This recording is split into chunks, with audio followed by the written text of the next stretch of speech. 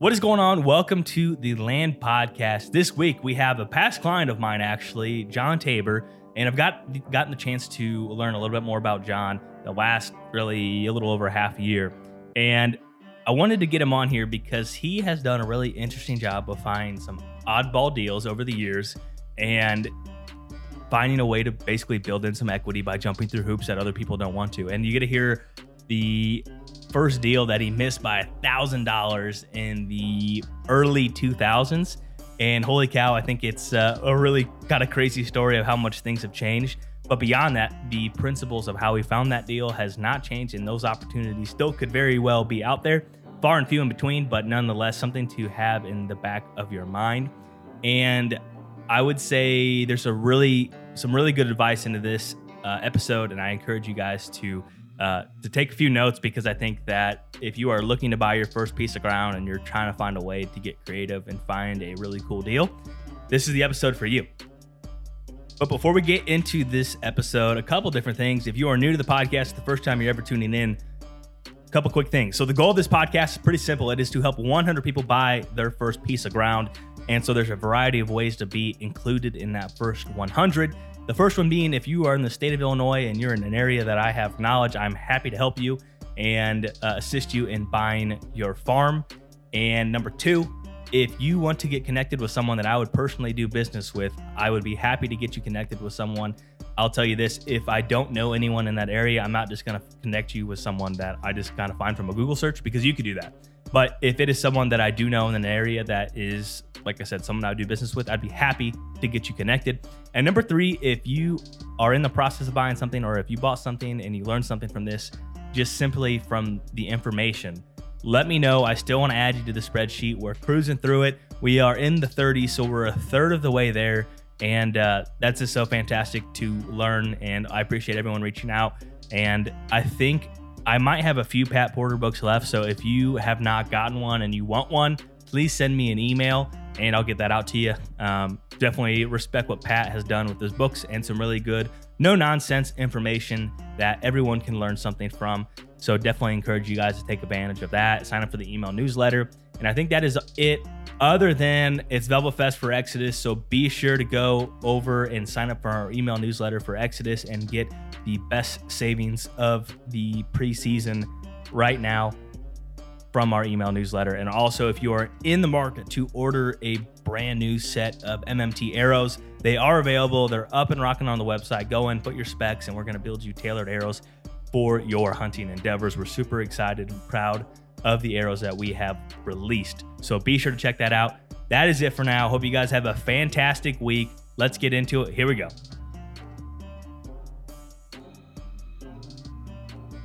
John, welcome to the Land Podcast. How's it going today? Good, Jake. Thanks. Yeah, I've been pumped for this. I've known you here for, I think we first talked probably late last year, 2021.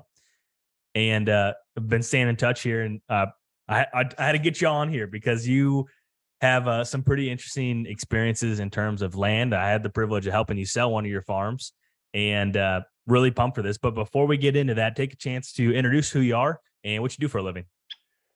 Okay, my name's John Tabor. I live in the small town of Marseilles, Illinois.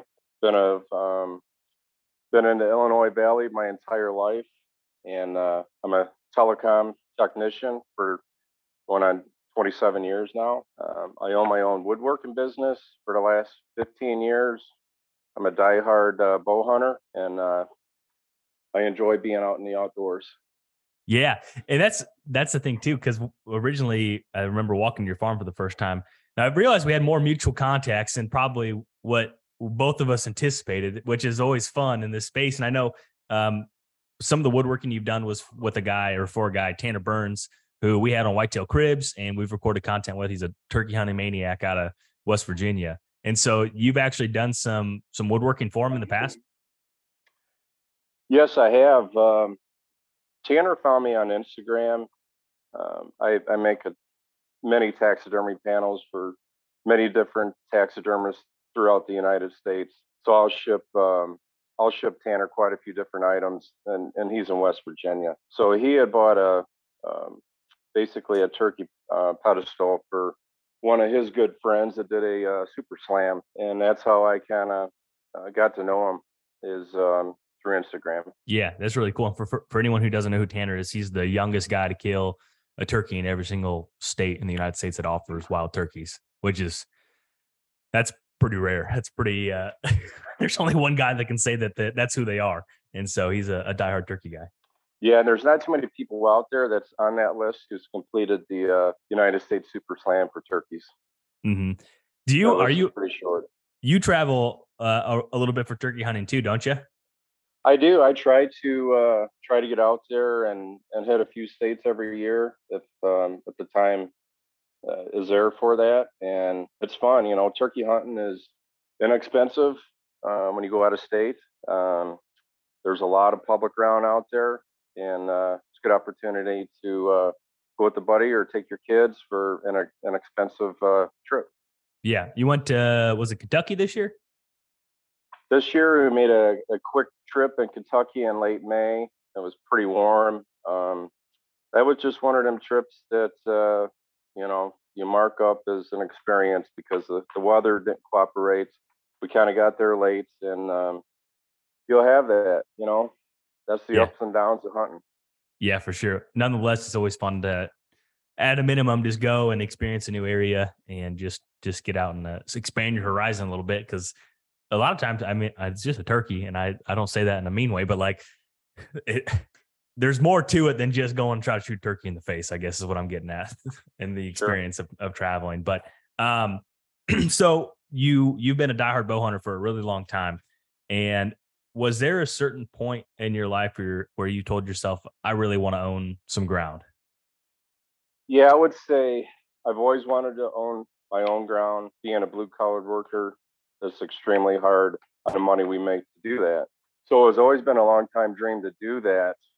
Um, so I had come across an opportunity one year where our county, every year, every county, they put up delinquent tax payers that didn't pay their property taxes, and there's a list of usually many houses. Hmm. But this particular piece that was not far from where we live, it was 28 acres, and I had an opportunity to put a sealed bid on that. So that was my first opportunity to actually come close to having my own piece of ground. So I put my bid in, What year? What and year do you think that was? That '90s or 2000s? I would say that was around the mid 2000s. Okay. You know, back then I would say land was probably right around 3,500, 4,000 an acre. Hmm. So when you put in for these type of sealed bids, you gotta have the money. You gotta send a check. You gotta have the money in the bank. So you got to be ready for that and be prepared. So I had put my bid in, and we had heard, shortly after all the bids were in, I had lost it by $1,000. Oh man. So that one hurt, What knowing do that you? I could have had 28 acres and it could have been all mine. How? What was your bid? Do you remember how much you put in for that? I believe I bid 1,000 an acre back then because that's what we could afford. So 28,000. Oh man.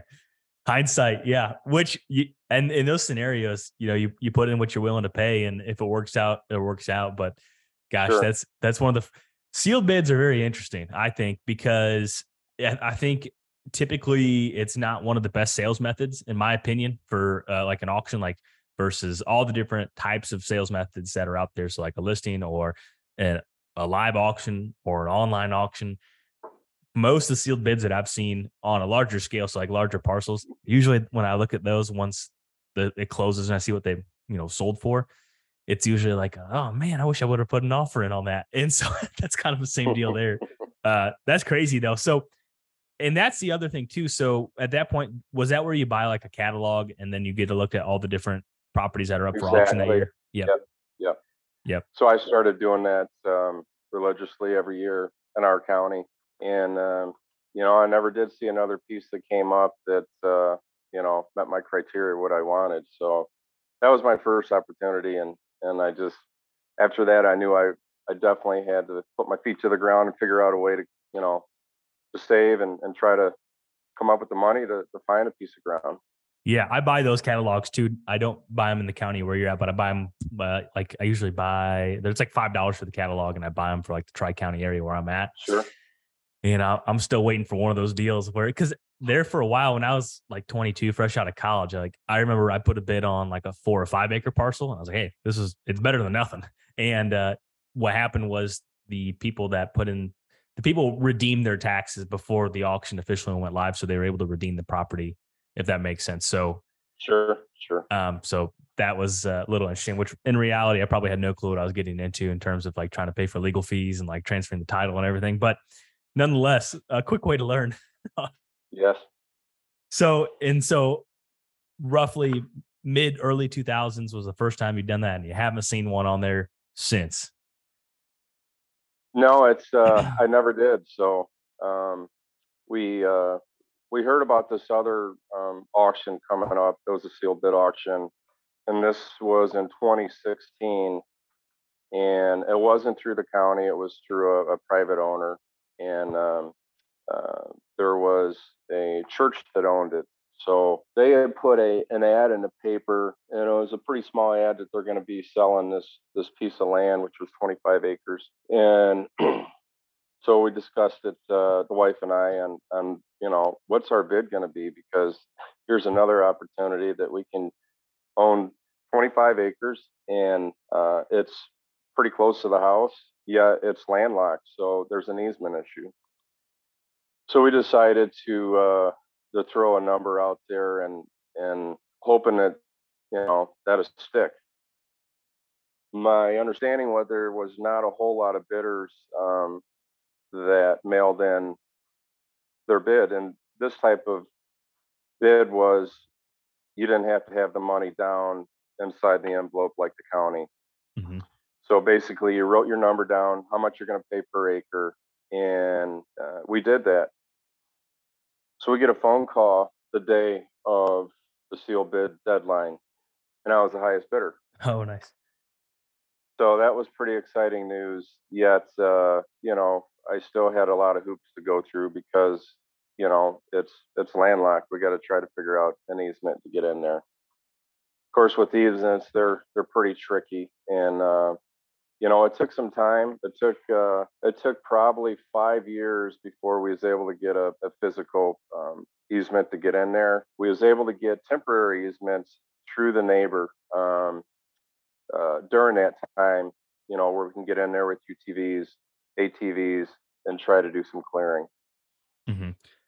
Which I think a couple different points there that come to mind is number one, in your opinion, how important is it to keep an eye out in the area that you're familiar with? Because like for someone listening right now that's trying to do this in an area where they're not going to find that 28-acre parcel that's going up for tax auction more than likely, or see the ad in the newspaper that there's going to be a sealed bid on 25 acres. So do you think that's really important to find something like this? Yeah, it is. Not too many people knew about these. You try to keep your mouth shut because you don't want too many people knowing, even your buddies, because you might get outbid by a good buddy. So we kept our mouth shut, and after everything was said and done, I'd ask people. I said, "Hey, did you know about this, sealed bid auction for this land?" And everyone I asked didn't know anything about it. So, like that small ad they had in the newspaper, it was small enough for people just read over it, Hmm. you know, and not too many people back in the early 2000s was looking in a newspaper for land. They just didn't look there because they didn't know. Yeah, I think that's really important because to find any edge as a buyer, less people to know about it, the better off you're going to be because it's just ultimately Exactly. less competition. The other thing too that I think is really interesting about that parcel is to go in and buy a chunk that you don't necessarily have legal access with. I guess you. So did you have? Because I don't know if you want to say where it's at, but like there was some form of access through that even outside of the other neighbors. Like, did that play a bigger role putting that bid in initially? Yeah, that was the biggest holdup. The DNR owned a section of land that I had to go through there. So that took a lot of time um, to convince them that you know I wanted to get into my property. So there was a lot of paperwork involved, and it was a matter of time.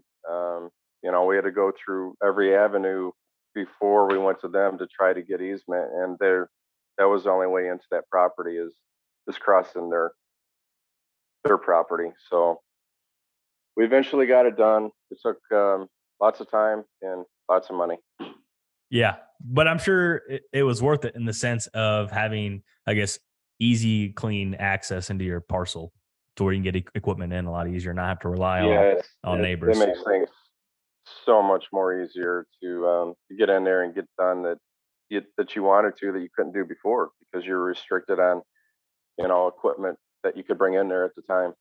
hmm So when you were buying that 25-acre parcel, was there any other factors about the farm that made you want to buy it other than the opportunity to get it drastically below market value?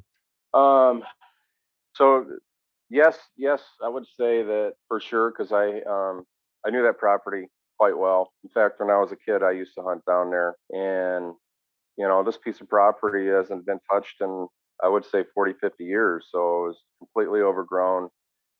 A lot of deer down there, a lot of small game. So a lot of people hunted down there for many years just because there was no trespassing signs. Nobody took care of it. Nobody looked over it. It was fair game to just about anybody. So yeah, it was a cool piece to get for myself just because I had some history there and I was a kid. And was it a dream farm? Not at all, but it was a start to eventually get where I wanted to be. hmm What was so when you bought that? What was it like starting on? Like you finally bought a piece of ground, and now you have all these ideas. What was it like going from I just bought this farm and now trying to put these plans together that were in your head before buying it? Well, you got to have a vision of what you're going to do first. And then you got to kind of make a plan. And the vision was, try to get in there and establish some trails so you can get from one end to the other end because the piece was rectangular. It's 300 feet wide by It's three a long, quarters of a mile long, long, skinny piece. and you only have one access point to get in there. So you got to kind of think that through on where you can come in without bumping all the deer and try to hunt it. So we decided to put a trail, going from one end to the other, closest to the railroad tracks, and it just ran parallel with the tracks for three quarters of a mile. And we went in there with chainsaws and a walk behind brush hog, Oh boy. and it took us 3 years to get done. I So get it. That's an undertaking to you because go in there and after hunting season and start in January and work all the way through March and try to get done as much as you can. And it took a while, but a lot of sweat equity and ended up paying off by doing that. yeah, a lot you can get a lot done with the chainsaw, but it's definitely a lot of time and manual labor. And I think um myself, I'm guilty of this too, of like, well, you just do that. And like when you're out there doing it, like this is a lot it's a lot more not necessarily labor intensive because I know it's hard work and you're be sweating your tail off, but it's more of the time aspect of like, okay, where do I find unblocked time to go do it without getting interrupted or having other obligations? I think that's probably one of the hardest things. I'm sure you can agree with that being all the different things you have going on in a family. Yeah, we got two kids and a side business and trying to do this on the weekends. It was you just got to put your head to the ground and get in there and just get it done and Mhm. try to make the best of it. Each year we knock off another piece to get us a little bit farther to where we needed to be, and we went in there and cleared some areas, put some food plots in. That was the first thing that we did is make areas to establish food plots, and that took some time. Each year they just kept on getting a little bit bigger and bigger, and by the time we're done, we had 3 acres that we had cleared Mhm. that we set aside just for food plots. Yeah. When you were so from year one to when you eventually sold this farm, how much did the farm? So, like, let's say the day you bought it on a scale 1 to 10, what would you have rated that farm in terms of hunting quality? I would say I would say it was probably a 5 or a 6. There was deer in there. I think they were in their bedding because it was so thick and overgrown that there was a lot of cover for them, but there was no food. hmm So I knew we'd be pushing deer out when we hunted it. So there's so many other places that they can bed, nearby. So I knew we'd be doing that. So we decided to let's get in there and uh, establish some food plots and let's try to make it where they'll come to us Hmm. in certain areas. So we did that, and it took a few years before we started seeing the numbers go up. But each year we would see more and more deer every time we go out and sit and stand. So it was kind of cool to see the progress, and potential to the little place that it had. It's 25 acres, 3 acres of food, and you're surrounded by ag all around. So you're kind of competing with that. But we planted clover and chicory, where the other fields and neighbors they didn't have any of that. So I think that was one of the key things that we did that helped this farm productive. Having that green food source while, obviously corn and beans everywhere around you. So then it was a 5 or 6 the day you bought it. What about the day you sold it? I mean, if you had to say on a scale of 1 to 10, how much did you improve it? I would say I would call it at least an eight. You know, um, there's good deer hunting there. We were shooting open young deer out of there every year, Mm-hmm. which was good. There was a few good bucks that were in that area that we had on camera. They ended up getting hit by a car. One particular buck, we hunted for a few years. They had a lot of history with them. Neighbor found them on his property, got hit by a car. That deer ended up scoring 174. And we did see that deer one time on hoof, but just couldn't get an arrow into him. But it had potential. Mm-hmm. I think we made it a lot better than what it was, and we enjoyed hunting it when we had it. Yeah, for sure. And because of how the farm laid out, like the west side was where you guys put a lot of work in and put in the food plots, and like the east side, I'm sure that's what it all looked like at one point. And for anyone listening, it's like an overgrown piece of chunk of timber with a little bit of a lowland, and then like the other side was just absolutely manicured and gorgeous, and like the cedars that butted up to the neighbors. Where I mean, that farm, I had so much fun selling that farm because whether people realize they saw the potential in it or not, like you definitely did a lot of things really cool on that parcel, and it's like it was just fun because I think people sometimes I know from just the feedback people were a little concerned with like the shape of it or the size of the farm, and I'm thinking in terms of where this farm's at and like the value of what you would get for that 25 acres, like I still haven't seen a better 25-acre parcel come up since we listed that and got it sold. I mean, yeah, and I'm not trying to be partial, but I really do think that. Go ahead. I was going to say thanks.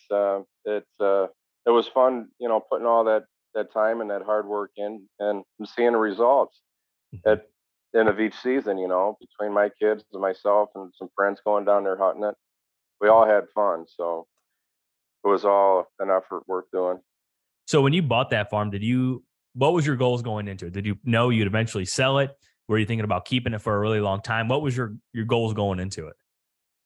My goals were establishing good hunting grounds and getting an easement. You did As both far those. as eventually selling it, I was kind of up in the air because I had put so much time and effort into something that it was going to be hard to get rid of. But we had an opportunity. I wasn't planning on getting rid of it at the time. We had an opportunity on another farm that came up, and that's the reason why we decided to sell this one, because this farm was going to be available.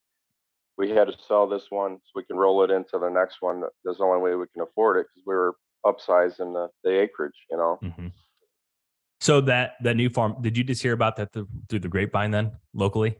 Yeah, so the new farm was through a friend of mine. Um, he decided that he was going to parcel off 180 acres.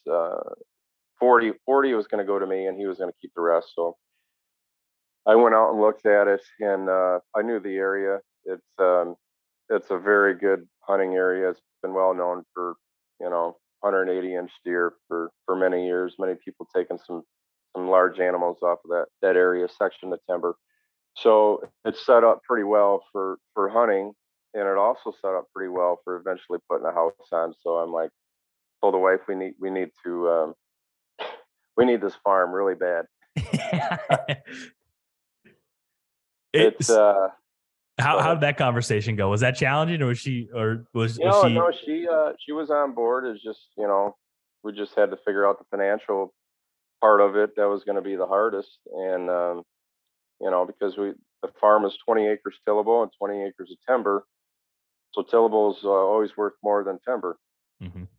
So, you know, we had to come up with the money, and we ended up figuring all that out. So it worked out at the end. But, it's one of them farms. If it's a dream farm where you think that you want to, keep this farm for the rest of your life and eventually pass it on to your kids, it's a no brainer. Sometimes it don't have a price tag. Yeah, for sure. And so, I mean, that was all kind of going on during this little bit of a land craze. Was there any worries going into that? Like, things are crazy. I'm a little nervous, buying a 40. Obviously, it's more money than what we had tied up in the 25. What was your thoughts and emotions through that? It was a little bit of a roller coaster because the time he approached me, we had about 1 year to think about it. And so, yeah, it was definitely on my mind for a while on the economy and the price of the land, and worrying if he was going to change the price of the sale when we went to go close, because it was during the time where land was still going up. And he held true to what he was going to sell it to me for, and I'm glad he did, because he could have gotten more. Hmm. It was just one of them pieces of ground that I think everyone wants. A lot of deer. It's got it's got potential for booners every year, and it's got timber, and it's got tillable. I mean, it's got it all. So That's awesome. So, what? I mean, what's it been like going from because you just put however many years into the 25-acre parcel, ton of work. Obviously, you've upgraded your equipment a little bit over the years, but like, what's it like taking that and finding new love, if you will, into this 40, and peeling back the onion, and making a plan to improve that parcel as well? yeah, improving land. You eventually you end up buying some equipment. We started out with chainsaws and four wheelers, and eventually upgraded to a UTV. Then we bought a tractor, 40-horse tractor, and then eventually started buying some implements, to go with it, just to make things a little bit easier, because you're planting, 3 acres of plots. I'm the type of guy that likes to till the dirt every year. I'm not so much for no till, and I've had good results doing that. So it's been fun, adding new equipment every so many years, and with the 40 acres buying now, we went out and bought a skid steer because you got more land, and it's Yep. not flat. You got a lot of you got some ravines, and you got some draws, and when you clear, you got to have the right equipment to make your time efficient. Yeah, for sure. That's a process in itself for sure. How because I don't have. I mean, I we talked a little bit. I planted 10 acres of soybeans with an old Alice Charmer and a two-row planter. Obviously, not the best equipment to do that job efficiently. What was it like buying that 40-horse tractor? Was it well worth it? Like, do you thank Oh yourself my all the God, time? yeah, I wish I would have done that years ago. Oh boy, I don't want to hear that. Because So I'm glad I bought it when I did. So I bought that in 2017, and at the time, I believe I paid 21 grand for it. Okay, so that same tractor now, if you go to buy it, is 32,000. oh my gosh, That's just the inflation that's gone up, in the last that's a 5 used one, years. or a brand new one? A brand new one. Okay, yeah. And so you bought in 2017. You bought that new? That's what it. Yeah. So Yeah. John Deere at the time, and I think they still might even have it. 5 years free financing. So I put so much down, you pay monthly for 5 years. We finally own it, but now the thing's worth more than what I paid Yeah. for it. So it's kind of Yeah. cool. Yeah. Well, I'll tell you what, I've kind of like window shopped briefly for a tractor, and I'm just like, maybe I can just wait a couple more years, because this is a lot of money, and I'm just not there yet. So I'm right now. I'm doing the no till strategy, and beg, borrow, and stealing equipment to get what I can get done, which has worked. But it's I guess it's all part of the process. Rome wasn't built in a day. How's the skid steer? Is that another thing you think yourself in almost instantly? I knew I wanted to eventually get one. and I bought it sooner than I wanted because we had trouble finding, contractors out there to come in to do what we wanted to do. It just everyone was busy. We had a wet spring, so we got a late start, just like everybody else. And when I started calling around for people to come in and start doing some clearing and put in, I'd put a culvert in, they had put a road to go through to get to the back of the property, and we couldn't find anyone to do the work. So, I said, all right, well, let's go out and start looking for skid steers. And, of course, the market on that is sky Crazy. high, just like tractors. And so that was a little bit of a sticker shock. So, of course, we bought a used one, and we found one and was able to get a few attachments for it, the grapple and, of course, the bucket. And Nice. it was a nice addition to what we needed to do. Yeah, for sure. What are your goals going into? So this is the first year you guys will be hunting that farm. Do you guys have any goals going into it? And I know you guys know there's some good deer running around there too. The goal is to plant a fall plot. We put some spring plots in, and that's been a struggle too. And we got a late start on that. So a lot of weeds, a lot of seed weeds that came through, and so we're doing a lot of spraying to try to optimize the best results there. But the fall plots we're hoping to put in, 2 acres of brassicas and rye, and we're going to try to leave an acre of beans out there. And we want to bring in, I think our best hunting is going to be in December. We get snow on the ground, and hopefully hunt the rut in November. Um, I know there's good deer there. Um, we're just going to have to tread lightly and where we're going to put the stands. I just don't want to go in there and start hunting all over. We're going to hunt the edges and hopefully see what comes through, because we kind of got a little bit of a funnel where we're at, and we're just going to have to kind of wait it out, and hopefully everything comes through, and we can put something on the ground, put our hands around it. Yeah, for sure. Well, I think it's got to be an exciting thing to kind of like start over on a new project eventually. So, did you guys cash rent the remaining tillable? Yeah, so this year we're cash renting. Gotcha. Do you? Next year, it's one of them year to year deals, but we're going to try to, eventually we might try to farm it ourselves, but for this year, we're cash rented. Yeah, you got enough stuff going on right now to to let alone go do that. Um, no, I think that's definitely really exciting. So, as you went in and bought that 40, how important? So, because I know you mentioned building a house, how important was that? Is kind of picture like, man, we could build our house right here. It'd be nice to call this place home. So, what was that like? You got a place picked out? Yeah, we do. I mean, we went out and surveyed it on where would be the best location to put a house without hurting the hunting. So, uh, that's that was kind of important, is trying to find out where you put it. So we found a place where we put it, and of course most of the hunting's kind of in the middle of the property anyway. So we'd put the house towards the front. When that's going to happen, we're not for sure. I guess the short term is try to get a building out there so we can store our equipment and kind of maintain the property, and eventually build a house in the next, hopefully 5 years. Hmm. I mean, that's really exciting. I think. And how long did you own that 25-acre parcel, roughly? I believe we had it for 6 years. Okay.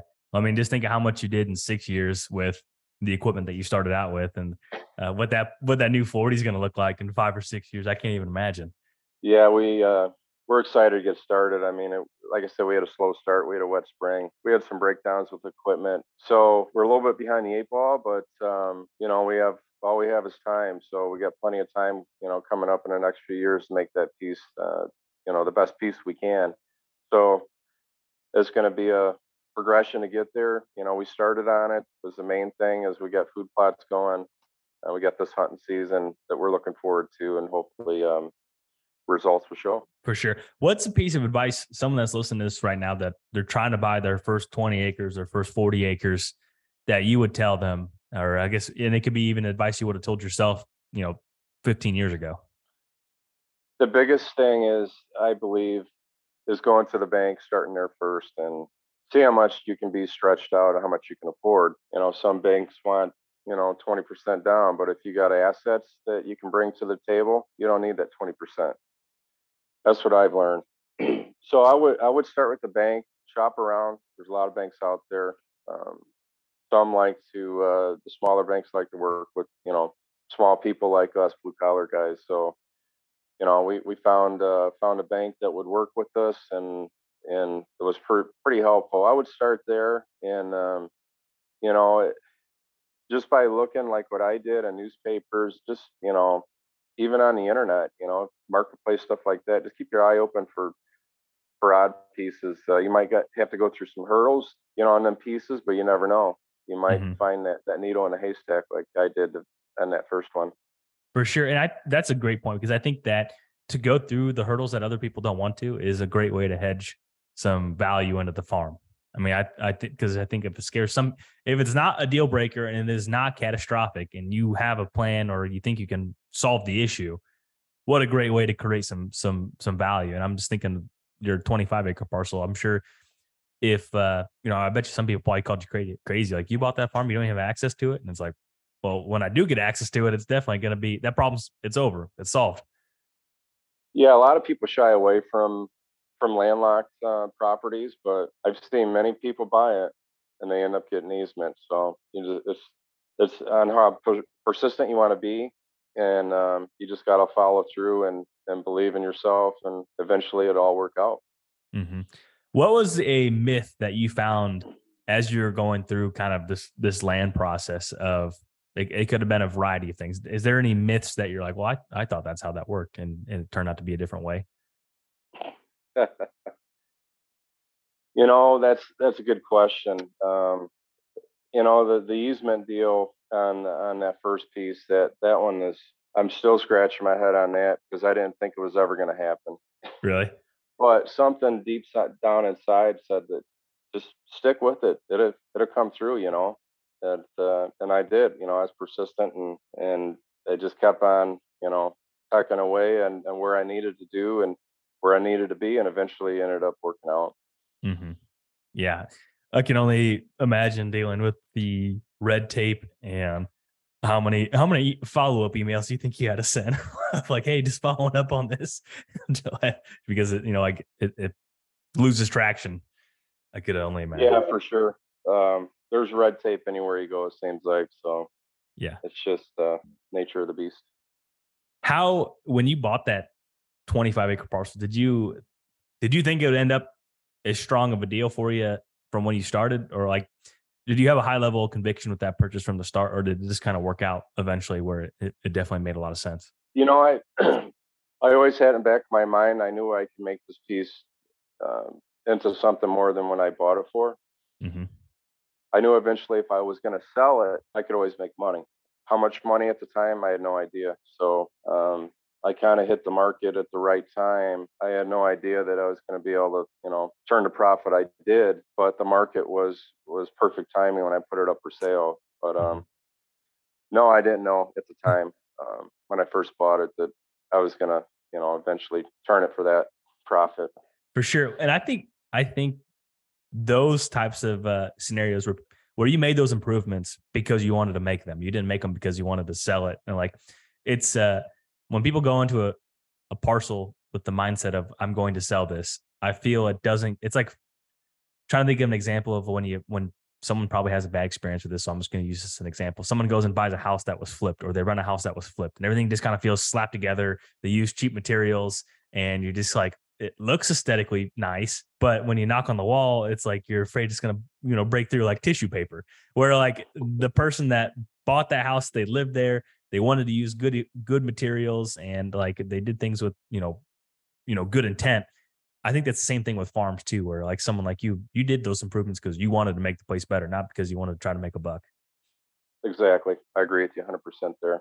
Hmm. We didn't have any intentions when we first bought it to sell it. Our intentions was to let's make this farm huntable and enjoyable, and let's see if we can make the best of it. And that's what we did, and eventually worked out where we had an opportunity on a different farm, and that was the only reason why we sold it. Hmm. Yeah, and that happens a lot, and that I notice and recognize. The other thing too, how important was this? You had a catalog of trail cameras and harvest pictures, which is so important. Everyone knows that, but not everyone takes the point to actually do it because you had a deer year over year. You had a lot of really nice deer. You had I know that 170 I think was I recognize that deer or remember I know there was like a really big deer on the listing, 10 pointer. And so like that's so important too, I think, of just having documentation to show that like, hey, there's good deer here and there's good deer here every single year. Yeah, I'm one of them guys who basically save all the deer pictures that I can over the years, and I mean this is going back to you know the early 2000s when the digital cameras first came out. I was just one of them guys. All right, this buck, it's a 3-year-old. Let's save his file and see where he's going to be next year, and so I always did that to every farm I hunted, and especially this the one that you own because you want to see the potential of that deer where it's going to be, when he's 4 and he's 5, and you just want to see him grow from year to year. Mhm. So I kept good records, and definitely that was worth doing when you put it up for sale for me. Yeah, and the harvest pictures as well. And I think too, a lot of those pictures too had very. I think it's really important. I don't the key landmarks in the pictures too, because it's undoubtedly it's that farm. Like here's the bind in the background, or here's this food plot, or here's this landmark. I think is always a really good thing just to like, okay, this is undoubtedly this farm. My Photoshop skills aren't that good, so I, I can't do that. I can't take a picture and put them in there. But that's just a side tangent. But is there any other advice you would give someone that's kind of just, they've done maybe they talked to the bank and now they're looking to find a deal and maybe they're too picky or maybe they're like their expectations are unrealistic. What would you tell that person? I would say, check the neighbors' farms out. See if they're using it for hunting. Um, you don't want to buy a piece where it's getting pressure on all sides. Especially if it's a small piece. That's just going to make toughen hunting a lot tougher than what it is and should be. So check your neighbors. Make sure they're not being pressured that much, and try to find a piece that is less pressured. That's good advice for sure. Because that your parcel hunts, especially of a, for instance, a 25-acre parcel. That parcel hunts a lot smaller if you have hunters on all four sides of you. I mean, it hunts. Gosh, I don't know. I had to crunch the numbers on how much smaller percentage wise that really is versus how that parcel was set up to where with the state being on the south side of that with no hunting. So that's a huge bonus. And then what, the other surrounding neighbors, you know, pretty low pressure in general for that 25 just to hunt so much bigger. Yeah, I agree. That piece didn't have a whole lot of pressure. It was surrounded by the right neighbors, and it worked out. Where for us, we're fortunate to have that.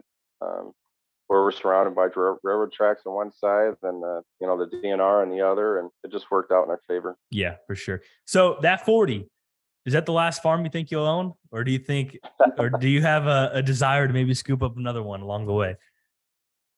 That's a good question. We'll see. I mean, it's always fun looking and buying Yeah. again.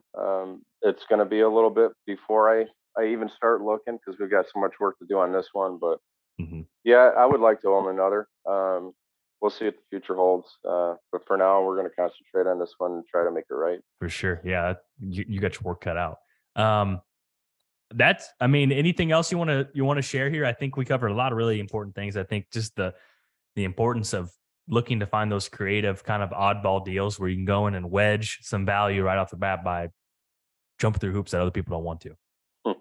you know, I've always knocked on doors that this is when I first started looking. If I knew the farmer, and if he had a piece of timber that was off to the side of his field edge, if he'd be willing to chunk off a piece, and you can always go down that road. You're going to get a lot of no's. You might get that one yes, and that's all it takes. And these days it's probably a little bit tougher to do that. But back when I was looking, it wasn't so tough. But I did try that. Um, I didn't have success, but you don't know until you don't try. Sure. Yeah, that's good advice too.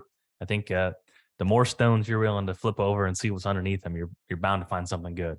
It's just how how much input of work you want to do. It's just like anything else. But no, and look, this was the other question I wanted to ask you too, because I know a lot of, successful, self-made, hardworking people, and just about all of them have two forms of income. How important was it to have the woodworking business as well to kind of help pair all this together? It helped. Um, Everything helps. Any extra form of income is going to help. So, it's something I've been doing for 15 years. I can't quit my main job yet because the woodworking business is not quite to that level, but eventually I'll be there one day. So any extra source of income, it's going to help. Two jobs is going to be better than one, but it takes away from a lot of your family time. But that's what I knew. What I needed to be is have extra income so we can eventually one day, to be able to afford the piece of land that we want to build a house on, or if we want to hunt. Hmm. So that's another piece of advice, is it does take extra income, blue collar workers especially, to own a piece of ground these days because it's so expensive. Yeah, it is. And all the equipment that you have to buy too, apparently. I'm just kidding. Yeah. For sure. Well, I tell you what, John, I really, really appreciate it. It's been a pleasure to get to know you better. And it was, like I said, I had so much fun selling that farm. I, it was, I showed that farm a ton, and it was just cool to, Yeah, is you this, had quite a drive to get there too, so I kind of felt bad you had to drive out no, quite a ways just to show it. it was good because I was so fired up about that farm because I just think that, I look at a lot of farms that are listed and then obviously sell a good chunk of farms. And every now and then, like that parcel, I think has a lot of rare attributes that other farms can't have. And so to get someone that understands that or at least appreciates it, that was my whole mission because I think it's this cool farm. Well, you did a really good job selling it, and I was impressed with the drone footage that you did there. I think Uh-huh. that helped definitely sell it. So that was an important key point was the drone, I believe, from and how you was actually to get that footage and put it out there. That was pretty cool. Yeah, it makes a big difference. But I don't want to take any more time of your evening here. I just want to say thank you once again. Feel free to plug your woodworking business too. I got my dad so in Illinois, we have pins for when you kill a deer, and I don't know what year did they start doing that? It was a long time ago. Was it the 80s? So the DNR started giving pins out back in 1978, Okay. Yes. and So go ahead. they're still giving pins out, to this day. So Mhm. the older the pin, the more it's worth. It's vintage, antique, and that's part of my business too. Is a deer and turkey pin, dealer. So I buy a lot of old pins from people and resell them to the people that need them, that lost them, or just Mhm. collecting them in general. Yeah, because So I got him a mat of the state of Illinois, and he put all his pins in there because I don't know what his oldest pin is, but it was probably in the 80s, and it is kind of a nostalgic thing. You can see all the different color schemes throughout the year, so that's one of the cool things you have there. And then also, I really appreciate the wood flag that's going up in the new office as well.